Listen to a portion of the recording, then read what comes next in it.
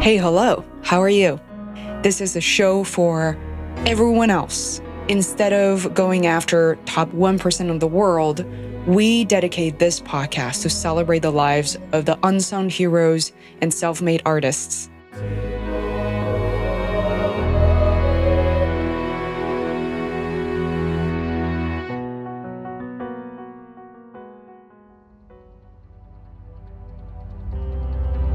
Hi there, this is Fei Wu, and I'm the host for this podcast.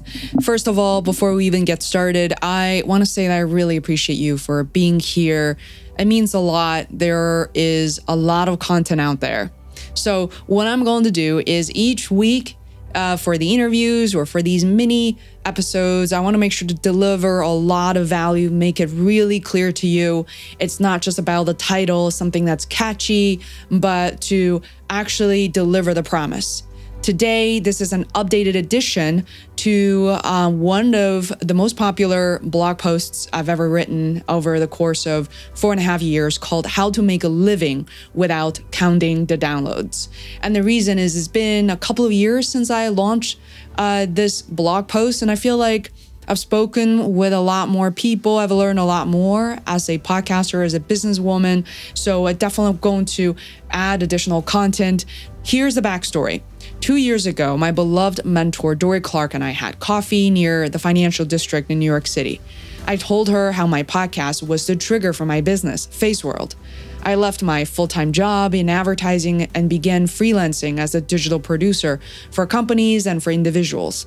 Many of them met me through the podcast as guests, friends of guests, and even listeners. So Dorie urged me to write that blog post right away, and I came up with a name I quite liked called How to Make a Living Without Counting the Downloads. Within months, Dorie interviewed me and captured the essence of my story better than I could really tell it myself and published it in her Amazon best-selling book called Entrepreneurial You. And then later an article as part of a HBR, which is Harvard Business Review podcast as well for other people to learn more about my work. I am forever grateful, Dorie. Shortly after my encounter with Dorie, I realized that I couldn't possibly be the only lucky, independent, under-the-radar podcaster who's benefited from having her own show. So I published a question in my Facebook group called Alt Podcaster, so ALT Podcasters, a few weeks ago. Within a day, I received a ton of comments from other people. We have less than 100 people in that group, so it's quite intimate. These people explained to me that they have done just the same, some of them much better than I have. So I decided to write this updated blog post, record it as a podcast episode, and share it with the world, especially if you are a content creator and if you're a podcaster. It is awesome to hear people's stories and realize they could be anyone, so why not you? For example, podcaster Diego has a show called Dementes. It's in Spanish, so I'm probably not saying it correctly. Since the launch of his show, he now has a long list of what I call business engagements and funnels because of his podcast. For example, he produced podcasts for other people. He just started producing a podcast for a very big company that has a co-working space. I guess we could guess one of those. He started selling courses on Teachable. He sold tickets to meetups, events, workshops, and merchandise. He was hired for speaking and consulting engagements. Here are some things that are quite unexpected and almost better in a way. I've personally witnessed the following, and I recently heard from another podcaster, Tammy Gulerlob, to say the same. So Diego explained that he was able to start a business with one guest he did not know before, meaning this isn't someone that he knew as a family or friend. For us, what a stranger podcast guest means someone that I found out during the credit at one of the movies I love, or I followed him or her on Twitter and DM'd or direct messaged that person or found them on LinkedIn, but there's no prior relationship or even the intro before. It is quite exciting.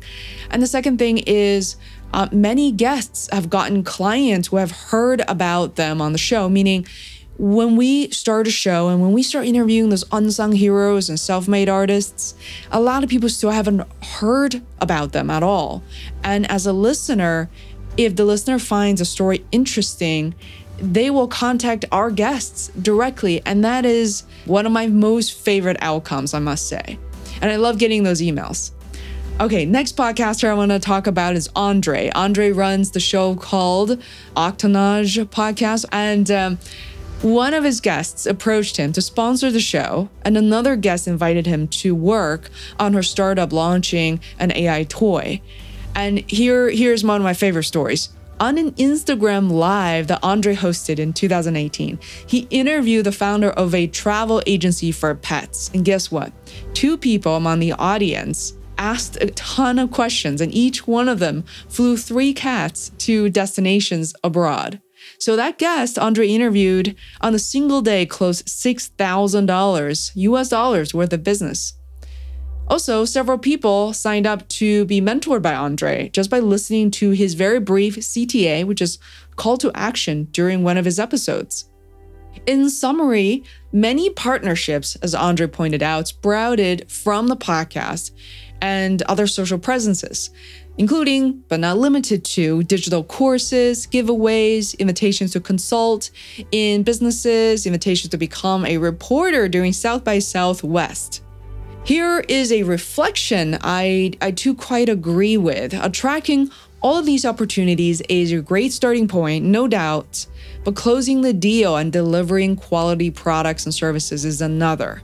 Clearly, though, this is, meaning the podcast, is a very real way of attracting businesses. Another podcaster, Warner, is a co-host on Catching the Next Wave.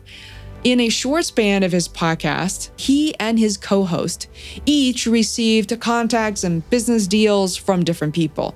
His co-host got a design project, and Warner himself got asked to be an MC, a paying gig, at a 3-day conference. It came out of the blue via Facebook messages, so I totally agree. I got some really great gigs through Facebook messages. It's an app I downloaded and almost never used. So if you are on Facebook, make sure you check the message app. Last but not least, my friend and also podcast guest, Margot Aaron, referred me to a friend of hers named Ozan Vero. Ozan actually got a book deal out of his podcast that totally blew my mind, and it was unimaginable. And Ozan actually came to the US from Turkey at a young age, at the age of 17, something I can really relate to. So I really look forward to connecting with him and finding out more about how he closed the book deal. So that's really it for now. I am so glad I get to do this. And please send your questions. Your questions are precious to me. Anytime via social media, or drop me an email, hello@faceworld.com. Look forward to hearing from you. And until next week, I will see you then. Take care.